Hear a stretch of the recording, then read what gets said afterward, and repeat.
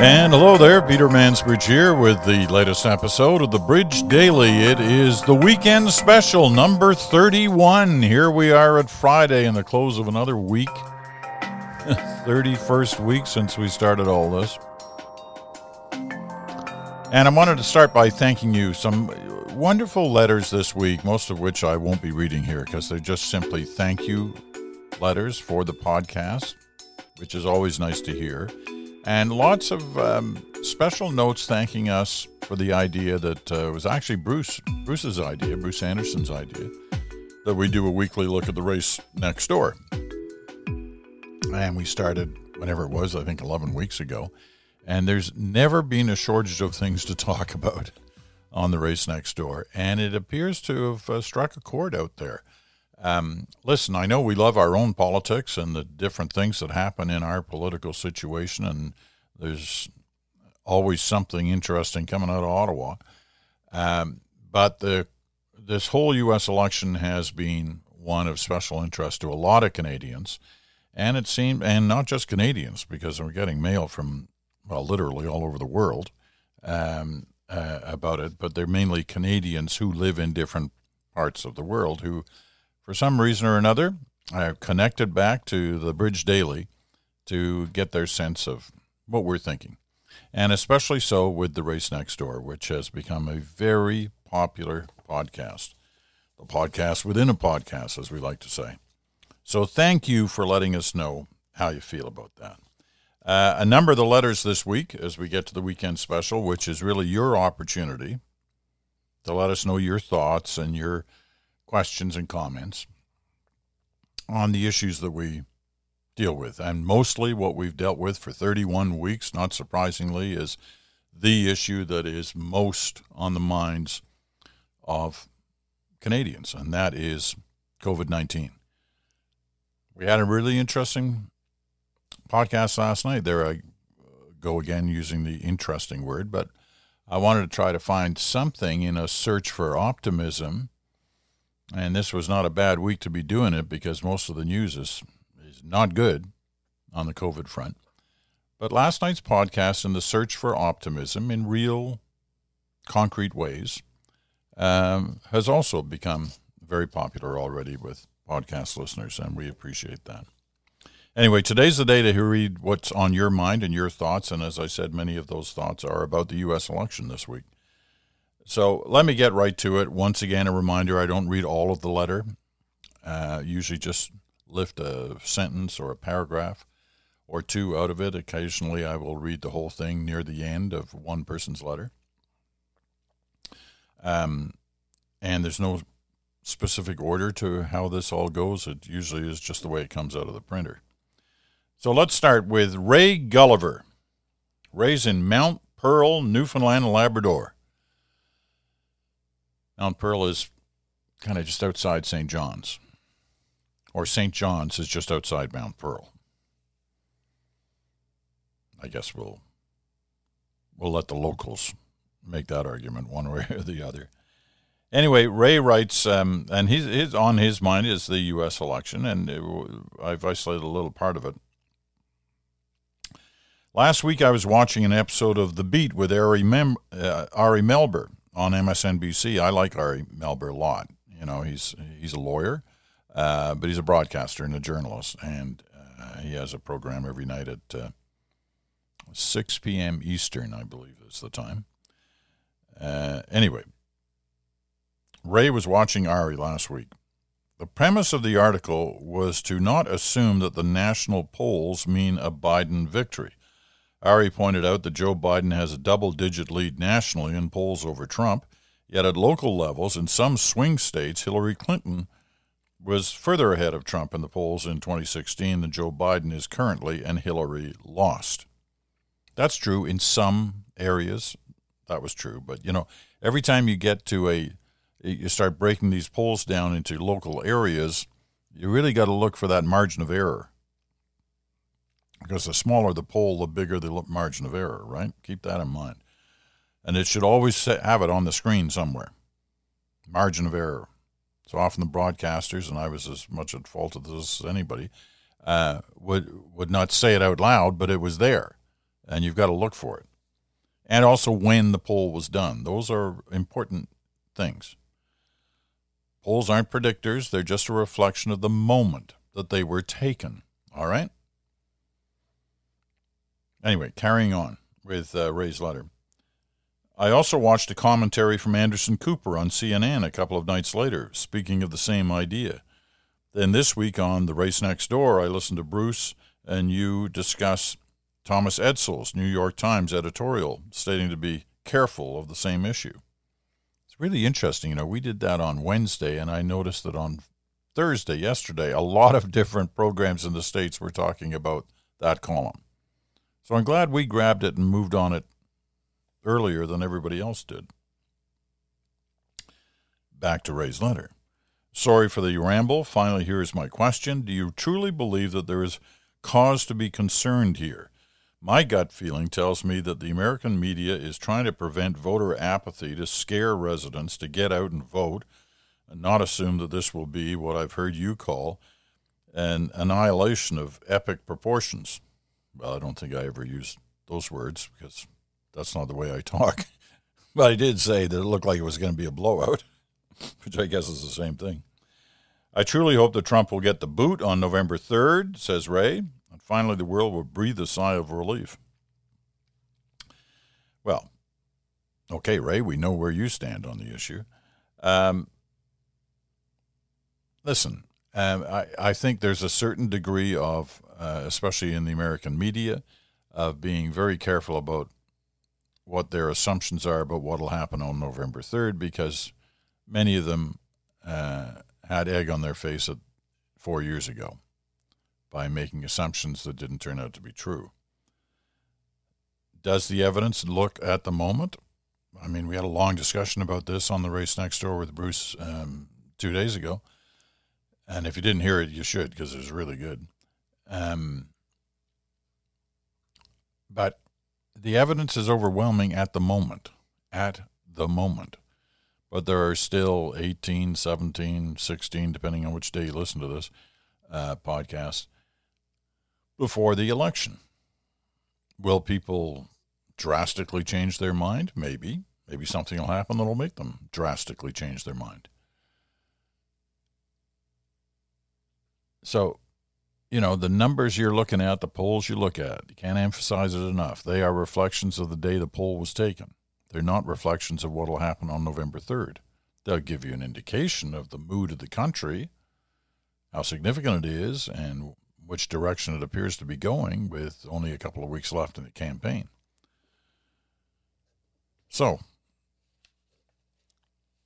to steal a phrase from Donald Trump, we'll see what happens. We'll see what happens. Okay.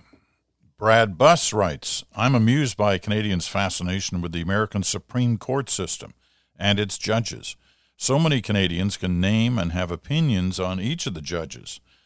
They prognosticate doom and despair on future rulings. I understand this is because of the constant blaring of the megaphone to the south, that is the American media, but I find it frustrating that these same Canadians, myself included, know little to nothing about our own Supreme Court. Perhaps this would be a worthy topic for a future broad podcast. What are the issues of our Supreme Court, the judges, past ruling trends, and dare I say, some predictions on future rulings that affect Canadians way more than the American judicial system? All right, Brad, it's certainly something to consider. We will keep this in mind and look for a good hook, as we say in the news business, to do something on our own Supreme Court.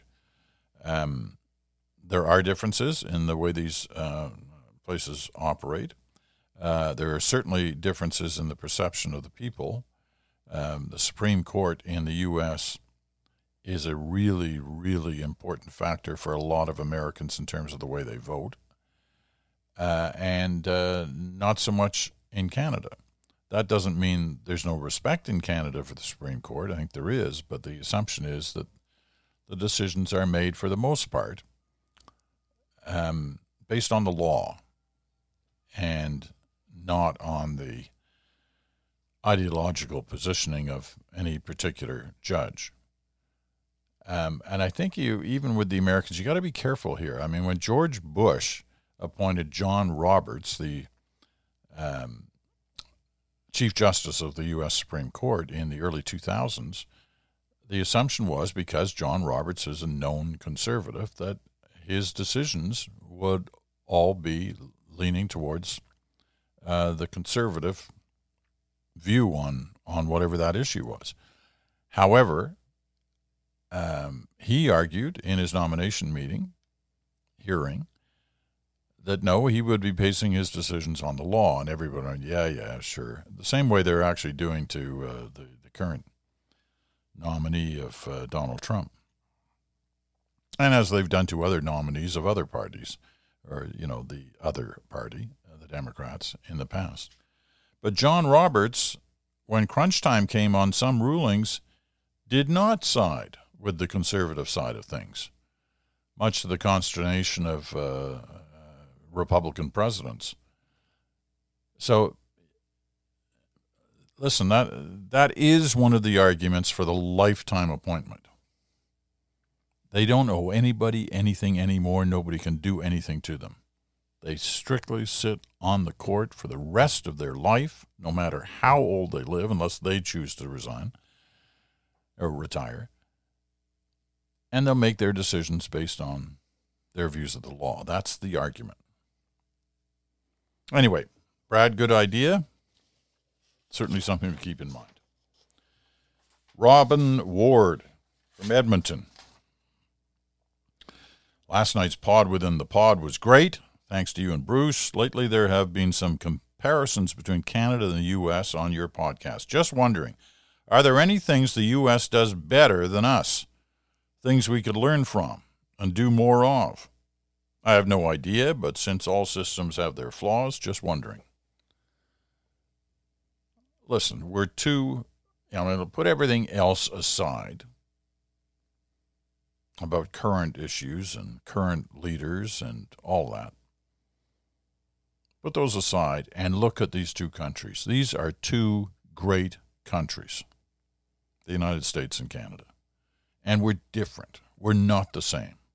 And some of the things we do better than they do. Some of the things they do better than we do. We play better hockey. They arguably play better football. But that's just sports. We have great entertainers. They have great entertainers. Per capita, we probably have better entertainers and artists than they do. We've learned from them in lots of areas. They've learned from us in lots of areas. So I'm not going to sit here and say, we're better at this than they are at that, beyond the sports and arts comparisons. I would probably argue we have a better system. Our parliamentary system is better than their system and affords a better chance of a real democracy. I mean, they talk openly, Americans, our friends, our best friends, they talk openly about every sort of element of their society is the best in the world. And I kind of cringe every time I hear them doing that. And, senators and presidents, Congress people, they use that phrase all the time. And listen, I'm glad they're proud of their system, but, they're not the only system in the world. And others have some pretty good values and, pluses on their side as well. So, Robin, it still comes back down to the fact that we're two pretty good countries with lots to be proud of on both sides of the border. Kelly Gulliver. She's a Newfoundlander as well. She writes, I love her opening line. Would like to thank you for putting me to sleep. Thanks, Kelly. Wake up. Hey, Kelly, wake up. I'm reading your letter. Let me explain, she says. During this past 7 months and all of the uncertainty, I found myself every day tuning into our daily, then weekly COVID updates from our premier. Being from Newfoundland, Labrador, that would have been Dwight Ball. I found his voice calming and reassuring. Unfortunately, Premier Ball has since stepped down. But fortunately, my husband put me onto your podcast. I find myself every night listening to your voice before I fall asleep and have been pleasantly surprised that your voice is also calming. So thank you for having your podcast so this old Newfie girl can feel calm and relaxed before shut-eye. Keep up the good work, Kelly Gulliver. All right, Kelly. Now, do you fall asleep while I'm still talking? Or do you fall asleep after I'm finished? When I know the answer to that question, I'll know whether to be grateful for your comments or start worrying about them. Dylan Short from Mississauga, Ontario. Okay, let's see how we're going to deal with this letter. Your ongoing conversation with Bruce on the race next door has been interesting and very informative for someone who's interested but not dedicated to USA politics and this year's election. Like you have described, it's hard to watch the train wreck. However, it's even harder not to watch it. Beyond the theatrics that are, thankfully, quite different than Canadian politics, how are a number of the actions being taken even legal or a big deal? The current issue is misleading ballot boxes, where the New York Times states government officials say the receptacles are illegal and could lead to election fraud, but the Republican Party says it will continue the practice. Additionally, CNN reported officials said a cut data connection was to blame for the outage of the Virginia Citizen Portal for much of the day. I can't imagine these types of tactics happening in any other civilized country, and it seems that these events are just part of the game. I would appreciate your thoughts and will listen with anticipation. Well, Dylan, some of this is just part of the game, but it's a game that often ends up being fought in the courts, and decisions are made one way or the other on some of these episodes. And eventually someone decides whether it was all legal or not. Now, there's a great deal of worry and concern that this election is going to end up being decided in the courts. Now, we saw that happen in 2000, Bush versus Gore, and some people think it'll be happening here too because of a number of avenues the Republicans are taking, or at least the Bush White House is taking, in the belief that it's going to lose the election on the normal basis, so they better find a backup plan to try and win the election in a different way. What do I think? I don't think that'll happen. I do think one way or the other, the decision on November 3rd will be clear-cut. It may be November 4th or 5th because of the mail-in voting and how long it takes to process that. It may be a couple of days beyond what we normally see, or it could be all over by, 10 o'clock on November 3rd, if the decision is clear-cut in a number of key areas. Florida, Pennsylvania, Michigan, Ohio, Wisconsin, Texas, Arizona, the list goes on. Anyway, that's my view. Randy Shantz from Toronto. We've heard from Randy before. He's got an interesting take on something we spent a fair amount of time on last week at the end of the weekend special. It's kind of a follow to that. Good day. Regards the subject of burnout related to women having to bear the extra cost and the extra work of caring for children during COVID-19. It starts even in the best of times. The decision is made to start a family, and who ends up taking a substantial break from the workforce? Usually the mother, while the husband takes little or no maternity leave. I believe in the old East Germany, they required both parents to take the same amount of time off. This was supposed to make raising of children affect both parents' careers equally. This isn't how things work in our current system. Generally, women take a pause in their career or even stop working to have children. One thing that helps keep this systemic discrimination in place is that usually the husband has a higher income, so if he takes time off from work, there is a financial penalty. So now let's take advantage of our current crisis and start the implementation of very low-cost daycare and incorporate renovation and building of new daycare centers that have HVAC systems to prevent the spread of the coronavirus. If this is a viable idea, it would also help with the economy in both job creation and in greening the economy by reducing greenhouse gas emissions. That's from Randy. And listen, you won't find too many suggestions out there of copying an element of the East German style of life. But this is one of them. And it is one of the ways Randy sees of leveling the field. Laura C. writes from Ottawa. I listened with interest to the discussion about how the pandemic has had a differential impact on women. My heart goes out to the women with children who are on the brink of burnout and distress as a result of these overwhelming circumstances. One question which immediately jumps out at me is, where are the men in this situation? It seems strange to me in 2020 that women are still expected to undertake the majority of care. Homeschooling, household chores, all while juggling full-time motherhood and a professional career. This is an excellent opportunity for us as Canadians to show ourselves as leaders in gender equality. It is an unprecedented situation which is having an impact on the emotional, mental, and physical health of women, and I hope the women can count on their men and spouses to share the burden in an equitable and fair manner.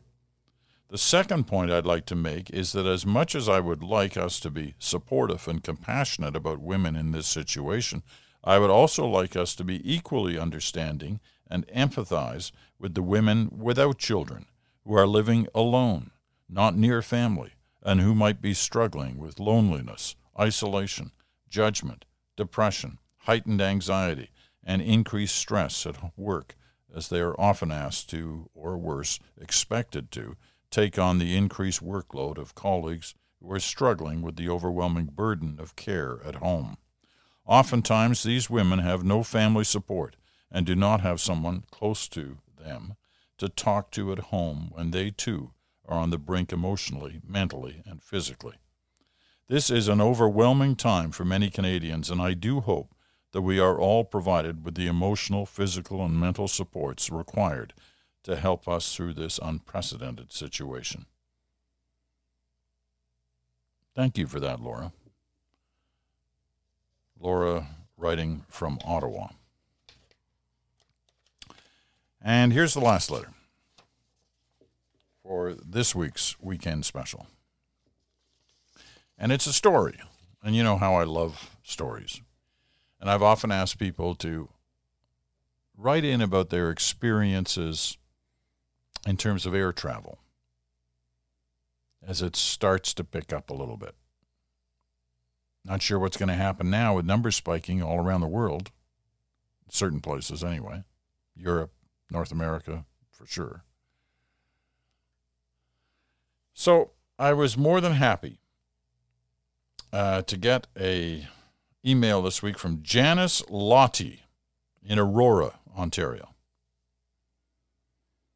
So I'm just going to get to read it. This is the full-length version of one of the letters. My daughter's April 2020 wedding was understandably postponed.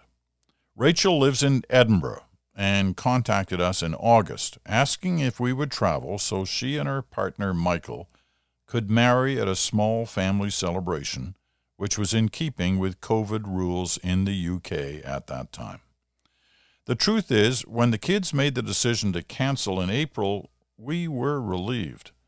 When the ask came in August, we felt safer, but we still would have preferred to not travel internationally. On September 15th, it's not long ago, it's only a month ago. On September 15th, we, a family of 5, set out for the airport to take British Airways to London, then on to Edinburgh. I remember you were contemplating a trip to the UK yourself over the summer, so I wanted to share our experience. And I'm glad you did. As it turned out, I didn't go to the UK over the summer. We go to Scotland every year. And we wanted to go and see our friends and see some of the things that we have going on over there.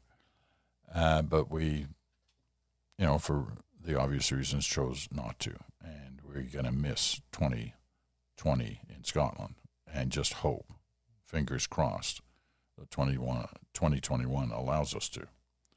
Let me get back to Janice's letter. Outstanding experience transferring through Pearson Terminal 3. Masks, social distancing, and lots of room, since not many travelers. In fact, on the Boeing 787 we boarded, there were no more than 50 people, so absolutely no concerns about social distancing. I'm not sure how many people 787 carries, but it's a couple of hundred, maybe 300, somewhere in there, 200 to 300. No more than 50 people, so absolutely lots of room. We all wiped down our seats, kept the masks on, and settled in for the flight. Completely uneventful, other than the severe turbulence that I grit my teeth for and endured. It sometimes gets a little bumpy out over the Atlantic. London Heathrow was a complete contrast. Lots of people traveling, mostly in masks, but no social distancing. People everywhere, and it was difficult to find a safe spot to wait for our connection. I watched a whole load of folks in line for a flight to Corfu, full of excitement for their vacation and having no regard for the COVID protocols. It was unnerving. And then the absurdity was that the connection to Edinburgh was full. The Airbus A320 was packed shoulder to shoulder with about 170 people. Masks on, but that was it. We arrived, quarantined the 14 days at Loch Ness, and then had the wedding celebrations of 11 people in a private home in North Berwick, following all the rules so the event could be catered. I know all those places, right? I know Edinburgh. I know Loch Ness. And I know North Berwick's got a great little golf course. And this fantastic island off North Berwick, which for centuries has been home for bird life. And it looks like it's covered in snow because nobody's been out there for centuries to scrub off what the birds have left. Anyway, I digress. We arrived. I said this already. The return trip to Canada was smooth. Heathrow was quieter than when we came out, and it was notable that before boarding, our temperature was taken, and per Government of Canada requirements, the list of COVID questions were asked of each passenger who boarded, total of about 40, on the same equipment we came over on. Don't know how long airlines can sustain moving 40 people across the ocean on these planes that carry, 7, 8, 9 times more than that. And it's a very good point, Janice, because the airlines are dying and they're begging for help from government. And they're stuck with all these huge planes. Many of them they have been parked for more than a year down in places like Arizona and New Mexico. But they're losing big time money. Janice's final sentence. We are in quarantine again, and we thank our lucky stars that the wedding was October 3rd because 6 days later the UK lockdown began for 2 weeks and the wedding would have had to be cancelled. Keep well and safe, Janice Lottie, Aurora, Ontario. Thanks for that, Janice. And listen, obviously we're happy for your daughter and her partner that the wedding went ahead. We're happy for you that for the most part it sounds like your experience was pretty good. And hopefully you'll come out of quarantine with nice thoughts and great photos from a special event for your family at a very difficult time. For them, for you, and for all of us. Well, that kind of wraps it up for the weekend special number 31. Next week, 2 weeks to go until the U.S. election. 2 weeks of what's going to be really hard slogging on the COVID-19 story. We're in the second wave. Are there things we can always do, right? We talked about them every day for the last 31 weeks. And we will again today. Wash your hands, socially distance, stay away from big crowds, wear a mask. And we added a new one yesterday. Smile, even when you got that mask on. It affects you, and it affects those you see who can actually see past that mask. So those are important things that we've all been doing. And when we do those things, this thing plateaus. And the numbers start to come down. But we have to do them. We have to remember to do them. And here's the other thing you can do now. I think I told you that I drove into Toronto yesterday because I wanted to get the old man flu shot. You know, there's 2 flu shots, right? There's the one that most people get, kids and teenagers and young adults, and I think it's all those under 65 or 70. But if you're over that, which I am over, you got to get the extra dose flu shot.